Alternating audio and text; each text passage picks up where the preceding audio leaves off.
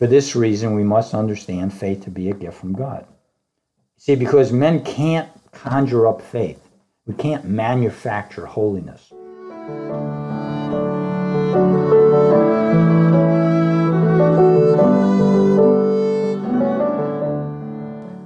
Welcome to That They Might Know. I'm your host, Joe Durso, and I'll be sharing from the second chapter of Romans in just a moment. And in that, we will be looking at the condition of man. You ever wonder why it's difficult sometimes to read the Bible and know what's going on? Well, if you've ever gone to a different culture and you speak to people within that culture, and differences arise, different ways of thinking. Well, God doesn't always think the way sinful men think, as he never thinks the way sinful men think. And we don't think the way God does.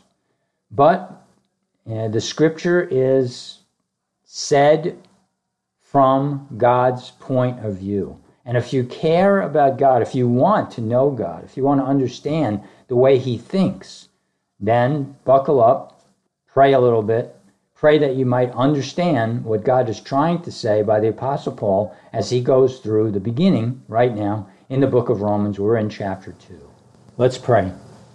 Our Heavenly Father, we come before you as the one who is the writer of the Bible, the author, the one who inspired men to put your words down on your pages, the pages of your book. We ask that you would open our hearts and our minds to now understand what you have said by what you have written. We ask that you would open the message of the gospel, of the revelation of the book of Romans to our hearts and our minds in this hour, in this day.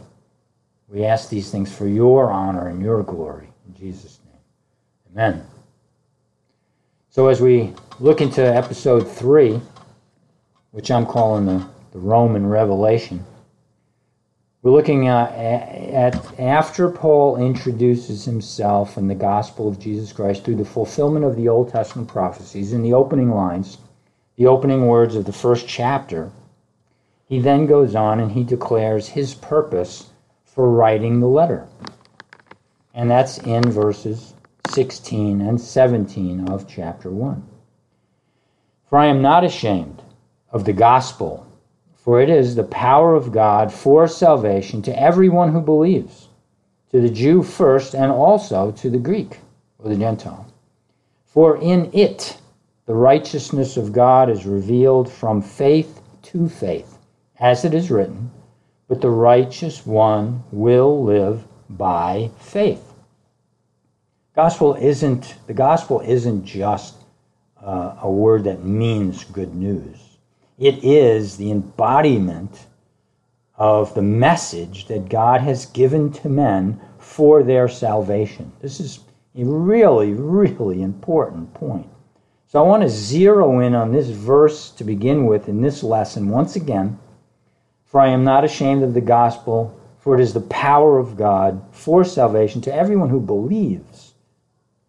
For in it the righteousness of God is revealed from faith to faith. What is this emphasis on this word faith, and why is faith so important in this message that Paul is declaring through the work of the Holy Spirit in his heart? I want to look at some passages. One is in Habakkuk. Habakkuk is one of those minor prophet books after the major ones, Isaiah and Ezekiel and Jeremiah, Daniel. After those big, longer books, not more important books, the smaller books, you have Habakkuk. And in the second chapter, in the 4th verse of Habakkuk, he writes this, Behold, as for the proud one, his soul is not right within him, but the righteous will live by his faith. So Habakkuk there is contrasting pride with living faith. As for the proud one, his soul is not right within him. His soul is not right. It's not in a good place, according to Habakkuk's message, whereas the righteous live by faith, assuming there that faith is putting the soul in the right place. In the New Testament, in the book of Galatians, chapter 3, and verses 10 and 11, Paul contrasts living by the law with living by faith. And I quote, "For all who are of the works of the law are under a curse. For it is written, cursed is everyone who does not abide by all the things written in the book of the law to do them. Now, that no one is justified by the law before God, it is evident. For," quote, he's quoting from the Old Testament, "the righteous one will live by faith." Many times this is spoken, and we're going to look at a few of them here in the Old Testament, the New Testament, that the righteous one will live by faith, not by the law. Now in verses 12 and through 14, he elaborates further in this third chapter of Galatians. However, he says, he contrasts the curse of the law with the promise of the Spirit through faith. Paul contrasts the curse of the law. First he states the contrast between the law and faith. Then he contrasts the curse of the law with the promise of the Spirit through faith. However, the law is not of faith. On the contrary, the person who performs them will live by them. Christ redeemed us from the curse of the law, having become a curse for us. Now there's the point. We're not going to live by something by which Jesus was cursed to accomplish our redemption. He became a curse on our part. For it is written, cursed is everyone who hangs on a tree. So Jesus was hung on a cross, which is a piece of wood, comes from a tree. He's hung on a tree. In order that in Christ, he goes on to say in verse 14, in order that in Christ Jesus the blessing of Abraham would come to the Gentiles, so that we would receive the promise of the Spirit through faith. Receive the promise of the Spirit through faith.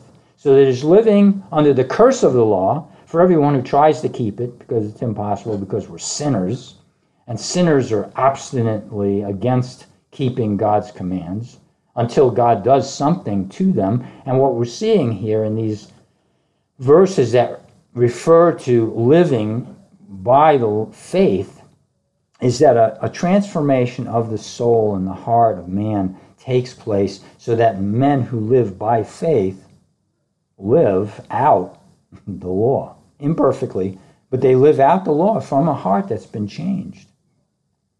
So that's why he says, cursed is everyone who hangs on a tree, in order that in Christ Jesus, the blessing of Abraham, that's a man of faith, very first, as written in the scriptures concerning those who will live by the faith of Abraham, and I'm not going to take the time to go into chapters 15 and 16 to show how he was made righteous by faith, but that's the point being made, would come to the Gentiles so that we would receive, and there was a promise given of the Spirit through faith. We receive the Spirit, and the Spirit transforms the heart, transforms our soul, our mind, the whole being, every part of us, although not entirely, because we're left still imperfect. Now later on in Romans 5:17, Paul equates righteous living with faith. Even more, he goes on and he says, quote, for if by the offense of the one, that's Adam, death reigned through the one, Adam, much more, and that is to all mankind, because all became sinners, for all have sinned and come short of the glory of God, much more will those who receive the abundance of grace and of the gift of righteousness reign in life through the one, Jesus Christ. So living through Christ, being identified in him, being intimate with him, becoming to know him, as he prayed in his high priestly prayer, John 17, verse 3, this is eternal life, that they might know you, the only true God, and Jesus Christ whom you have sent. So in that knowledge, and that knowledge is a knowledge of God's love being poured on a person, so that person receives him by faith, and the relationship is now made whole again. Sinners that are desperately hate God and are separated from God are brought near to God, and the two becoming one, as Jesus identified with us, we now identify with Jesus, we become one. One in the sense of understanding one another, caring, loving one another, imperfect as we are, perfect as he is. We're being brought together in a living relationship so that by faith we begin fulfilling the law. That's what's being said here. Romans 5:17. Because it says, much more will those who receive the abundance of grace and of the gift of righteousness reign. They're in control. They're sitting in the seat where they make the decisions, and those decisions are in life through the one Jesus Christ. They're reigning. We reign. We're like kings on a throne saying, you do this, you do that, to our eyes and our ears and our mouth and our thoughts. We take control that the sinner does not have. In Philippians 1:27, Paul admonished his hearers to be one for the faith. This is what he says exactly. So he's admonishing his hearers to be one in the faith. Only, quote, he says, only conduct yourselves in a manner worthy of the gospel of Christ, so I will hear about you that you are standing firm in one spirit, with one mind, striving together for the faith of the gospel. Let me read that again. Only conduct yourselves in a manner worthy of the gospel of Christ. What's the manner worthy? Here he tells us. So that I will hear about you that you are standing firm in one spirit, not divided into 1,000 different pieces and churches. No. With one mind, striving together for the faith of the gospel. The evidence of gospel salvation is not a creed.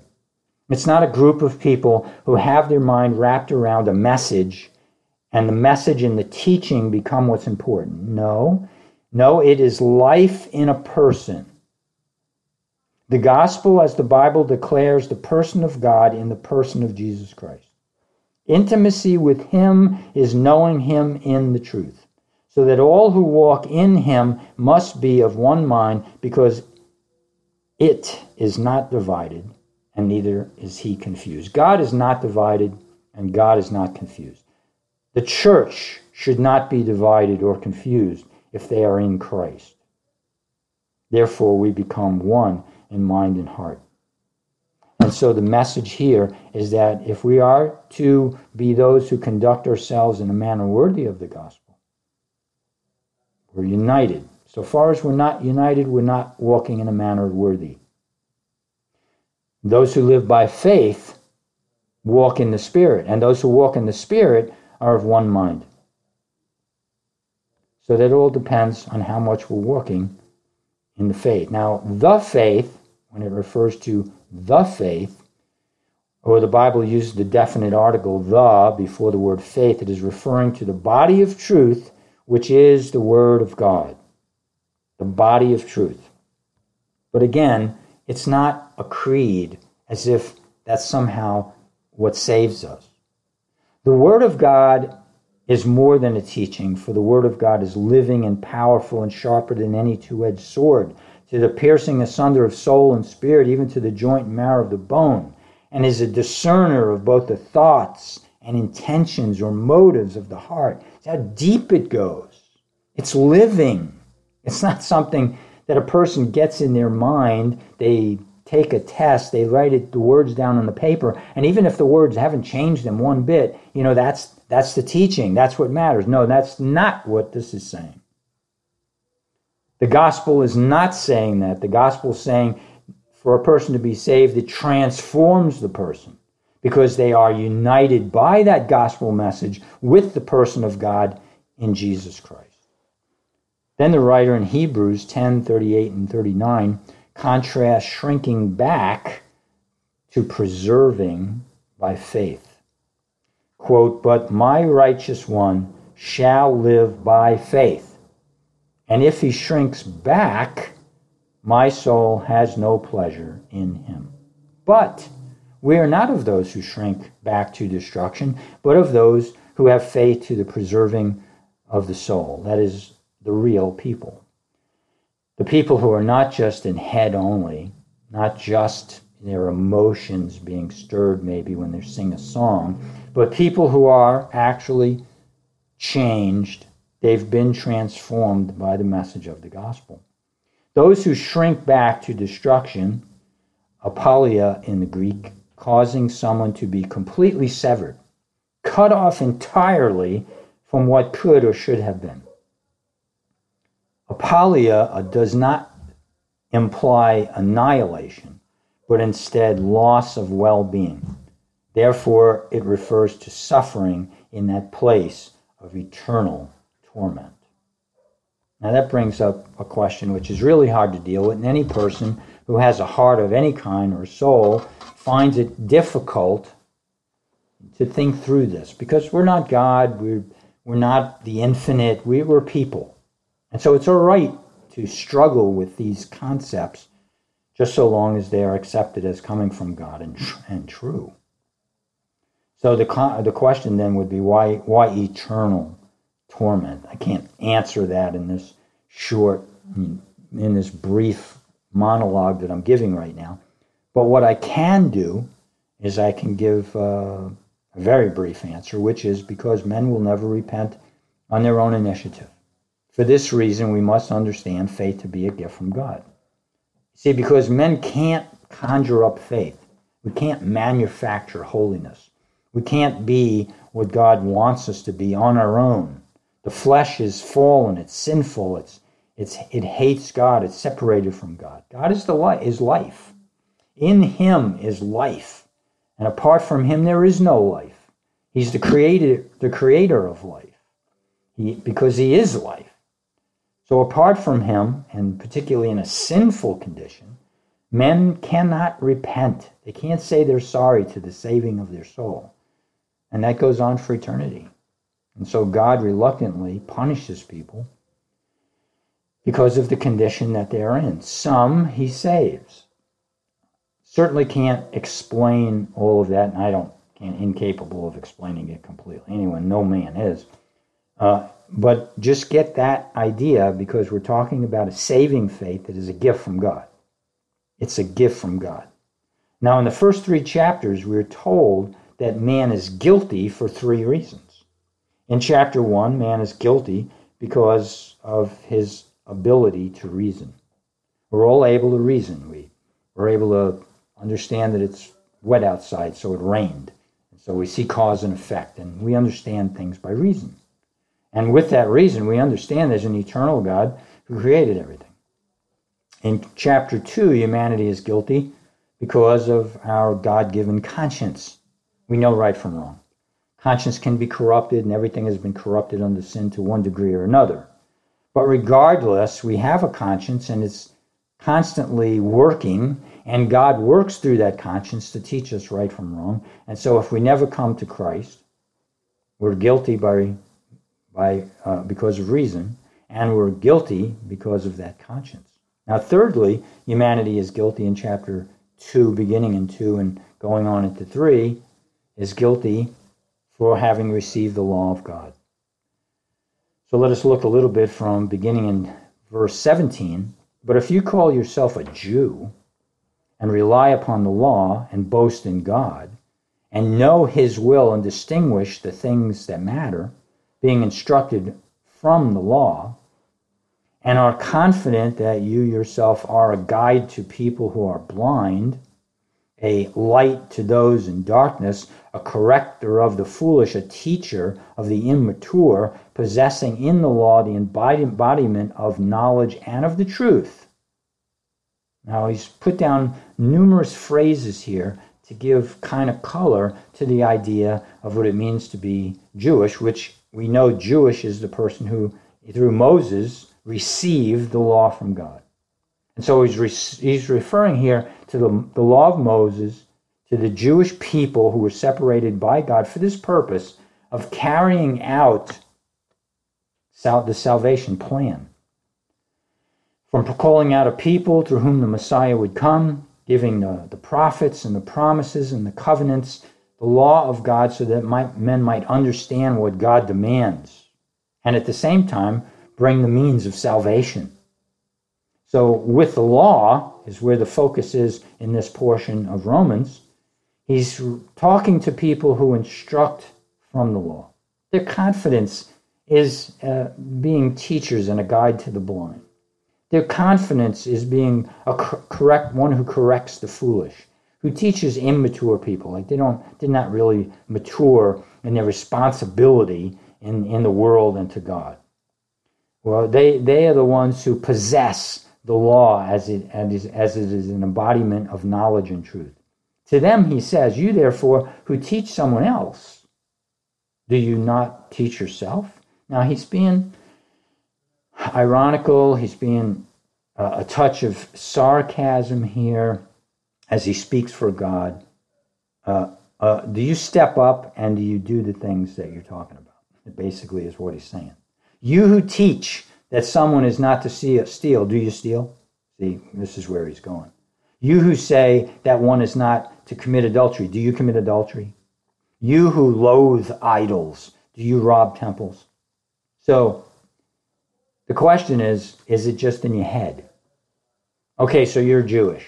You got the law of Moses. You think you're somebody because you understand right from wrong. Well, now that you have the law, do you do it? This is similar to what he talked about in conscience. We went into it a little bit the last time, because conscience speaks to us right to the heart. It's not something written down in stone like the law, which really plainly in written forms, this is what the demands of the law are. It's something more subtle than that. It's in the mind. It's in the heart. It's something you can't really put words to maybe, but you can because you just feel it's wrong. But do you do it? You know it, but do you do it? So you're responsible because you feel it, or you're responsible because you read it. You're just more and more responsible. You who boast in the law, through your breaking the law, do you dishonor God? So he's asking, all right, so you got the law, you've become more responsible, you've become a teacher. Okay, that's great. Now, where do you stand as far as salvation goes? Is it just boasting? Is it empty? Or is it something that has some meat to it? Is it real? And then he concludes that statement by saying, for the name of God is blasphemed among the Gentiles because of you, just as it is written. It's written that way. The name of God is blasphemed among the Gentiles because of you, speaking to the Jew. Now, in today's context, you know, the Jews were set aside 2,000 years ago so that the church, which is the assembly of Gentiles from all nations and all races, saying that all people are sinners. And because all people are sinners, all people need salvation. Now, in all of this, God is sovereign, because if he wants to go to a particular people like the Jew and save them, he can, because he's not responsible to save anyone. He's not under any obligation to do so. He could damn the whole entire race. The whole human race is guilty. We're guilty under conscience. We're guilty under reason. In this case, now we become guilty under law, and he can condemn anyone. Now, that might be a hard pill to swallow. But why? Why? I mean, the world right now has got to be 6,000 years old. And in that 6,000 years, the world mankind has filled the world with blood. I mean, it's the kings go out to war and the nations war, and why do they rage? And man is forever trying to take control of everything for what reason? We all live on an average of 70 years, and then we're gone. And then it goes into new hands, and man is ever fighting over the ground, over the things that are going to disappear in a very short while. I mean, man's like the grass, the Bible says. He rises up, and he fades away in a day, and he's gone. And they're fighting and bloodshed and arguing, and it all amounts to sin. I mean, gossip and on it goes. Jealousy and covetousness. And you have the 10 Commandments. I mean, really, really, when you stop and think about it, I mean, are we really having fun? No, I'm not trying to be funny right now. I'm really not. It's so horrible. It's so horrible that men destroy one another for a piece of ground. For anything. What does it matter? Why the violence? Why the insanity? Why the rat race? Whatever we want to call it. Why is it life the way it is on planet Earth if it isn't for sin and separation from the holy God? We want to blame God. How could there be a God, and the life is the way it is? If this is such a perfect God. Never want to stop and look at ourselves. Don't want to take any responsibility for what we do. So the fact that I would say something which is very biblical, which is God has the right to condemn the whole world. He already has. And he does in this section. And as we go on to chapter 3, we see that. All the world is guilty before God. All have sinned and come short of the glory of God. Statement after statement after statement, all through the New Testament. Doesn't mean that God isn't loving, because God poured out his life, his son, he became a man, all of that to justify some at a horrible cost to himself, to show forth how much he does love men. Multitudes of men. But he didn't have to save anyone. Now, the person who does not believe he had to save someone doesn't recognize the depth and the horror and the guilt of sin and of humanity. And that there is no obligation on God, because he made man perfect in that day. And when man sinned, he took matters in his own hands and he became guilty. That's why people go to hell. If any one person goes to hell, it shows that man is responsible. How many go to hell shows that all men are guilty. Now, having said that all men are guilty before God, that leaves us to this place of why some are not. And that's where this gospel comes in, to be what Paul is trying to make clear, that God is righteous in all that he does. Those he sends to eternal punishment, and those he saves for eternal bliss, and to enjoy him forever. And the difference is faith. The faith that saves and transforms, because it takes God at his word that the gospel is true. And that such a person is transformed, as in 2 Corinthians 5:17. Therefore, if anyone is in Christ, this person is a new creation. The old things passed away. Behold, new things have come. Therefore, if anyone is in Christ, this person is a new creation. Old things passed away. Behold, new things have come. There it is. What passed away? That person who is lost, regardless of the fact that they're able to reason, that they have a conscience, that they sit under the law, and they just see it clear as day what the commandments are. And then Jesus comes in the New Testament and he clarifies the law, that the law is not just these outward ordinances of thou shalt not commit adultery, but not lusting after a woman is sin. It starts right there in the mind and in the heart. Getting angry at someone, some family member that did something to tick you off. That's like the sin of murder to God. Now, our standards are not like those standards, but God's standards are that, according to Jesus, and he's God, so he knows what he's talking about. And so they all go that way, whether it's jealousy or gossip or whatever it might be, all divisions and strife and animosity and anger, all of it. It's all horrendous to God, and it deserves punishment.